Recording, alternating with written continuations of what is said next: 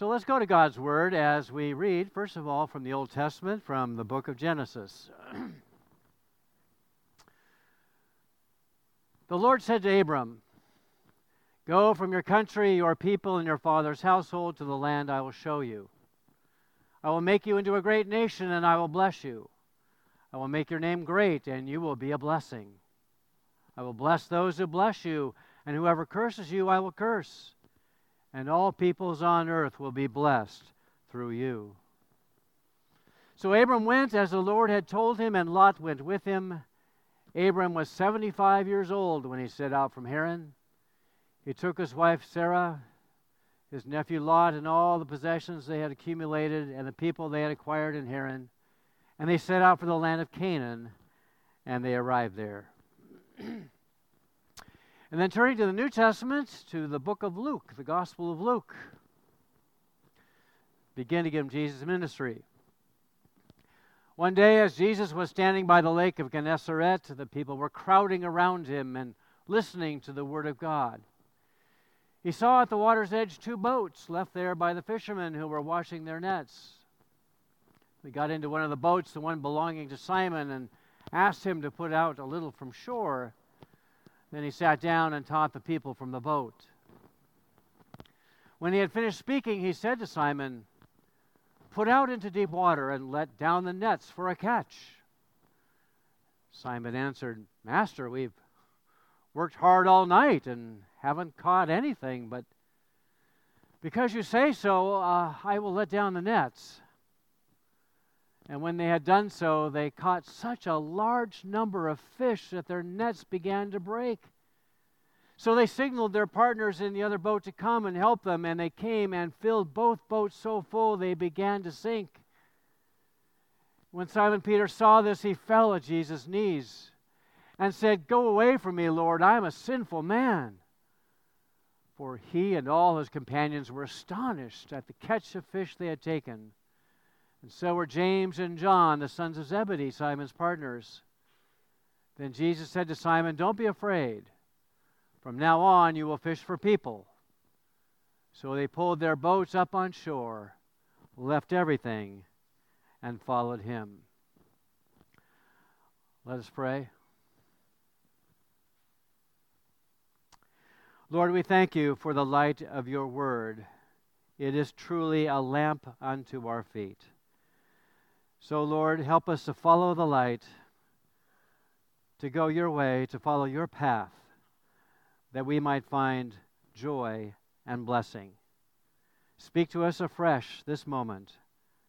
In your Son's name we pray. Amen.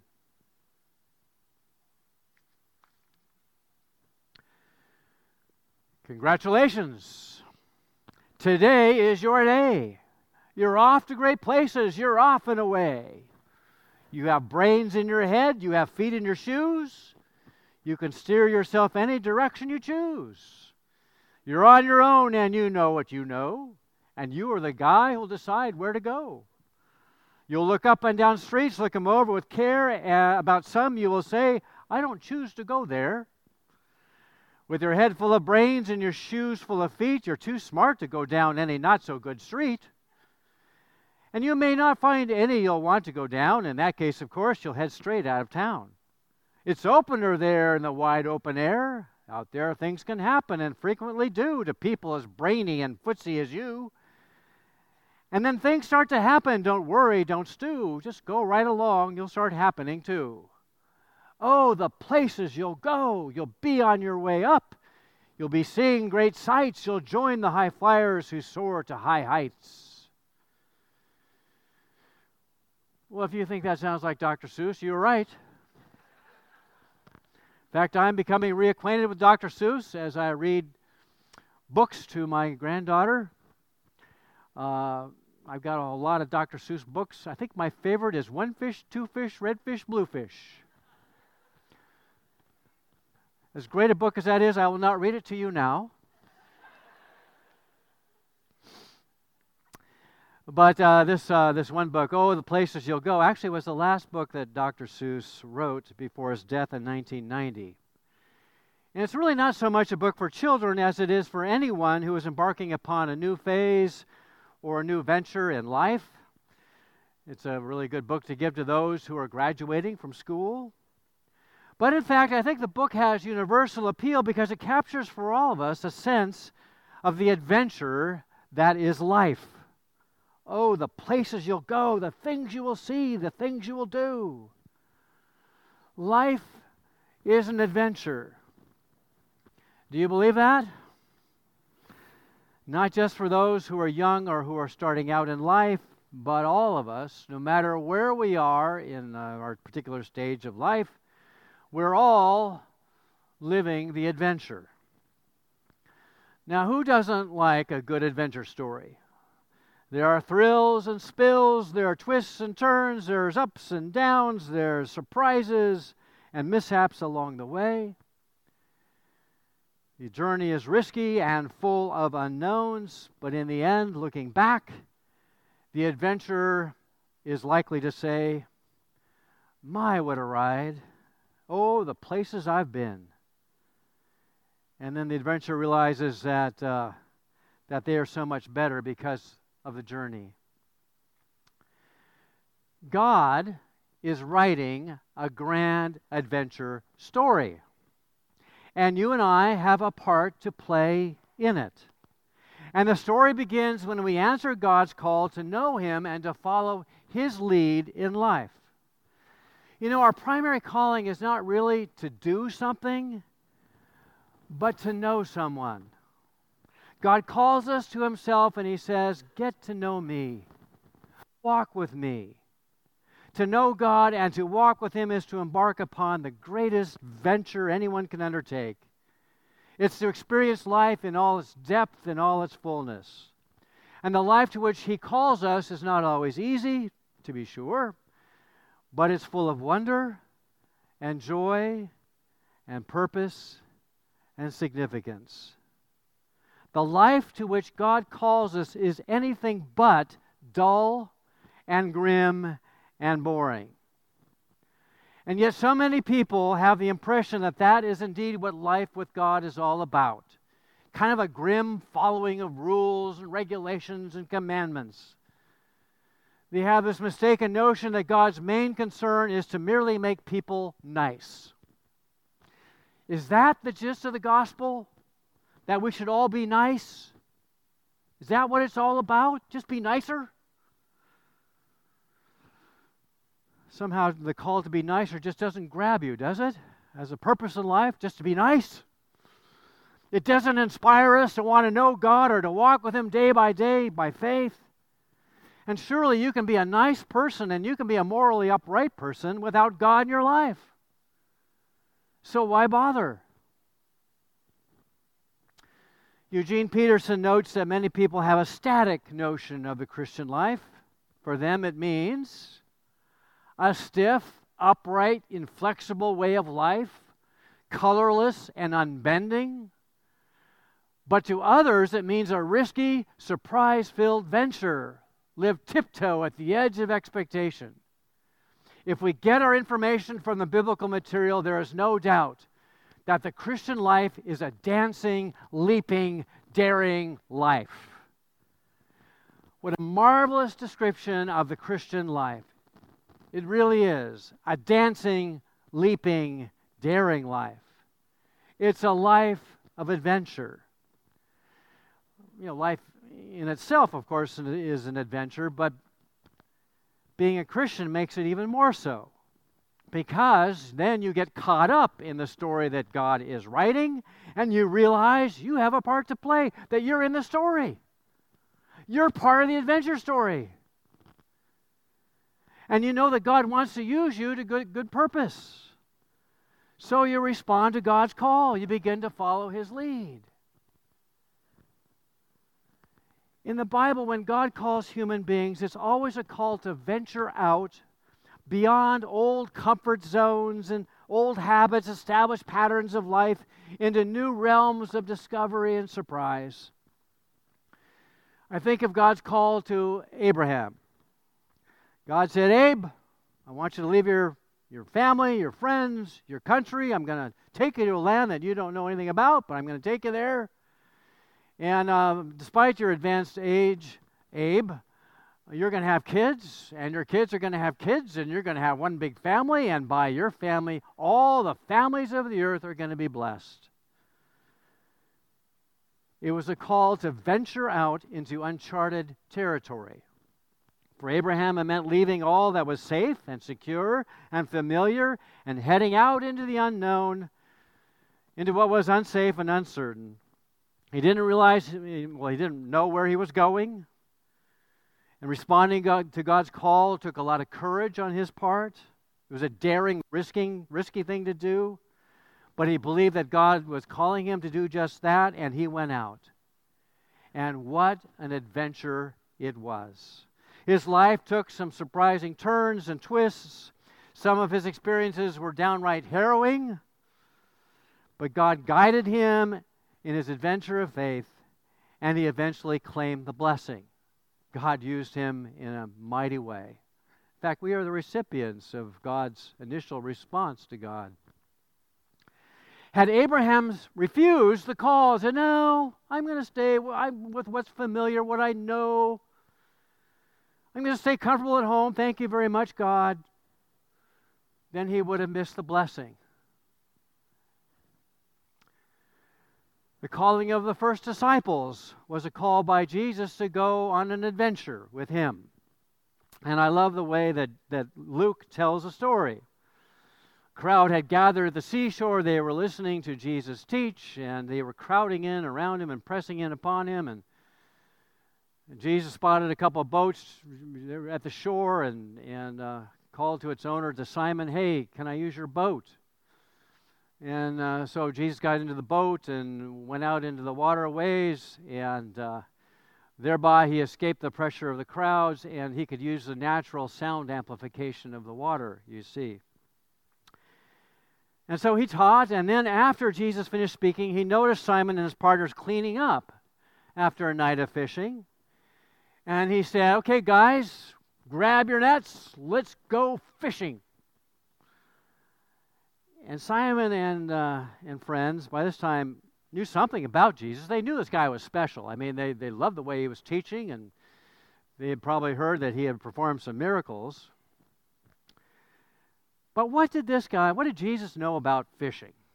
I mean, really, if anybody knew fishing, if anybody knew that lake, it was Simon and the sons of Zebedee. But maybe it was to humor Jesus, I don't know, but Simon said, okay, guys, let's just do what he says. And they set out their nets. Jesus pointed to the deep waters and then told them to cast their nets out, and lo and behold, the nets were so full of fish, they could hardly bring the fish into the boat. And needless to say, Simon and his friends were astonished. They were awestruck, so awestruck that Simon just knelt on his knees amongst the bellies of fish. And he recognized divinity when he saw it, and he confessed his own unworthiness. Oh, Lord, I'm a sinful man. And then Jesus said to Simon, don't be afraid, from now on you will fish for people.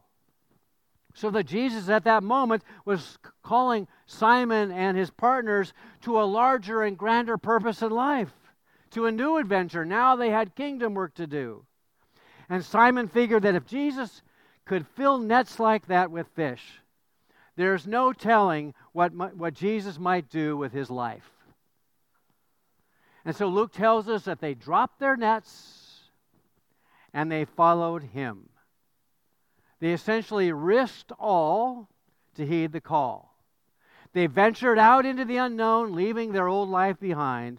And then looking back 3 years later, after Jesus' resurrection and ascension, those disciples must have looked back and they must have said, oh, the places we've been. What a ride. The sights that we've seen. And God was leading. Jesus was leading all the way. Life with Jesus was anything but boring and predictable and safe. It was an adventure. And the adventure goes on.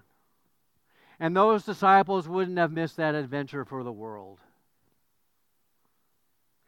To be sure, the future wasn't all mapped out for those disciples, right? And following Jesus, they really didn't know where he was going to take them. But they trusted him, and he led the way, and in following him, they found and fulfilled the central purpose of their lives. And the Lord is still in the business of calling people like you and me to leave the safe and the certain and the predictable and move out on the road to adventure in trust. And that adventure doesn't end. You know, it goes through till the day we die. We are on that adventure.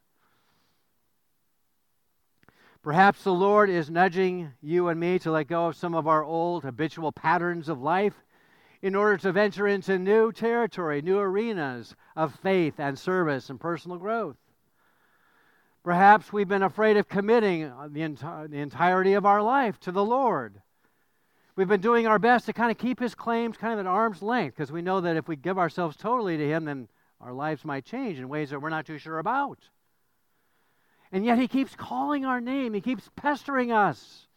He keeps asking us to drop our nets, whatever we're holding on to for purpose and meaning. Drop the nets. He calls us to follow his way. So could it be that our hearts are softening and that just now we might be willing to respond? Perhaps we sense that God's calling us to take up a new career or to engage in a new realm of service where we can accomplish more for God's kingdom. Perhaps God's calling you and me to move out of our predictable routine to learn some new skill or to explore some new areas of interest, remembering that we are never too old to learn something new or try something different. I think it was instructive that Abraham was 75 years old when God asked him to leave everything and venture out into a new place.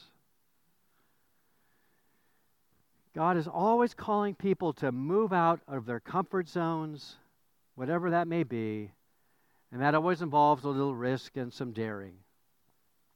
But in the end, living the adventure is all about trusting God. It's kind of scary, actually, to contemplate the future. Here we stand, at the beginning of a new year, and we have no idea what this new year will bring. But if God is in our life, then we can be ready for anything, knowing that he will see us through, that ultimately we're in his hands. A pastor, friend of mine, John Westfall, wrote a book about Christian discipleship entitled Coloring Outside the Lines. And in this book, he tells a story of a time when he was visiting Atlanta and was approached on the street by a shoe shine man. And John told the man that he didn't want to have his shoes shined, but the man said he would shine his shoes for free. A shoe shine for a tip. That's the best deal in town, he told John. Well, not the kind of person to pass up a bargain. John climbed up on the chair while the shoe shine man worked on his shoes. And when he finished, John started to get up, but the shoe shine guy said, "Wait a minute, it's time for your tip." So confused, John sat back down, and the man reminded him, "Shine for a tip. Now I have a tip to give you."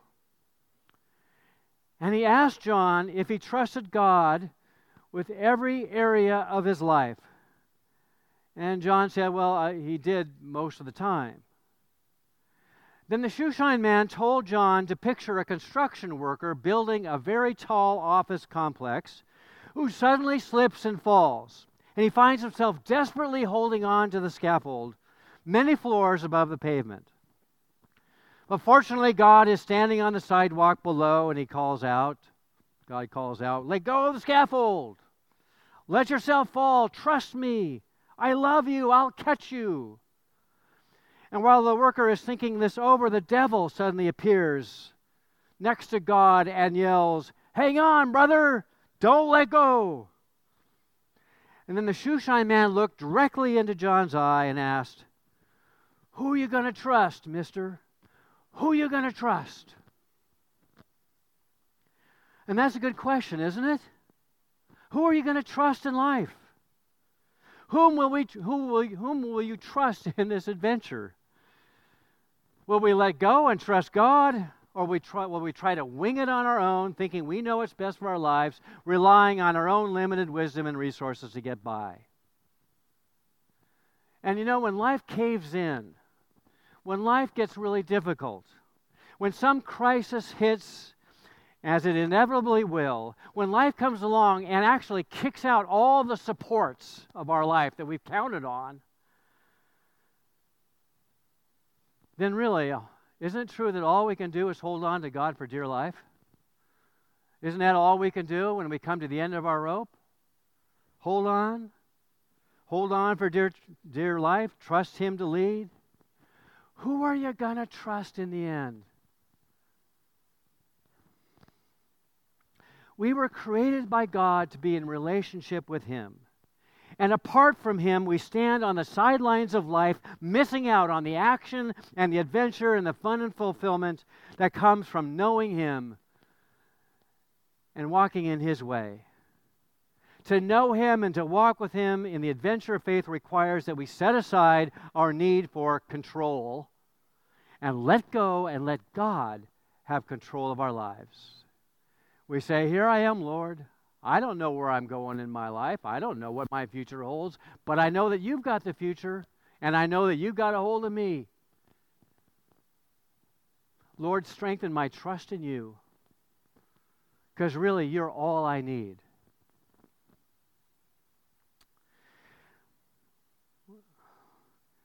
Tim Hansel puts what I've been saying in perspective with a wonderful analogy he uses to describe the Christian life. I don't know if you've heard this before, but he says,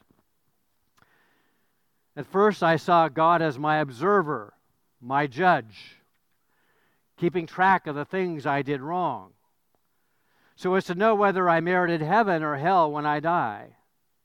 He was out there sort of like a president.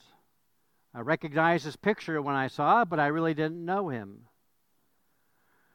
But later on, when I met Christ, it seemed as though life were rather like a bike ride. But it was a tandem bike, and I noticed that Christ was in the back helping me pedal. I don't know just when it was that He suggested we change places, but life has not been the same since. When I had control, I knew the way. It was rather boring but predictable. It was the shortest distance between 2 points. But when He took the lead, He knew delightful long cuts up mountains and through the rocky places at breakneck speeds. It was all I could do to hang on. And even though it looked like madness, He said, 'Pedal.' I worried and was anxious and asked, 'Where are you taking me?' He laughed and didn't answer, and I started to learn to trust. I forgot my boring life, and I entered into the adventure, and when I'd say I'm scared, He'd lean back and touch my hand. He took me to people with gifts that I needed, gifts of healing, acceptance, and joy. They gave me gifts to take on my journey, my Lord's and mine. And then we were off again. He said, 'Give the gifts away. They're extra baggage, too much weight.' So I did to the people we met. And I found that in giving I received, and still our burden was light. I did not trust Him at first in control of my life. I thought He'd wreck it. But He knows bike secrets, knows how to make it bend to take sharp corners, knows how to jump to clear high rocks, knows how to shorten scary passages. And I'm learning to shut up and pedal in the strangest places, and I'm beginning to enjoy the view and the cool breeze on my face with my delightful constant companion, Jesus Christ. And when I'm sure I just can't do it, He just smiles and says, 'Pedal.' So in the adventure of life, we let Christ steer. We may not know exactly where He is taking us, and sometimes all we can do is hold on in faith and trust and pedal away. But one thing is for sure, if He's up front and steering, we don't have to have a worry in the world. Life with Him is a guided adventure, and He will bring us in the end to a place of joy and fulfillment and blessing. And since he is writing the adventure story, writing it, the outcome is assured. It will have a happy ending, for he is working all things together for good to those who love him. So, we need to shut up and pedal. Follow Jesus. He's in the lead, right? Oh, the places you'll go with him in our life. You'll be on your way up. You'll be seeing great sights. You'll join the high flyers who soar to high heights. So may it be. Amen. Lord, we're all on this grand adventure together, and we have to admit sometimes it can be quite harrowing. But we know that you are sovereign and that you are Lord and that you are steering. And Lord, it's good to know that we're on the bike and that you are there for us. Lead us, Lord, to places of great blessing and joy, even in times of difficulty and hardship. We want you to steer. We give ourselves anew to you this day. In the name of Christ, amen.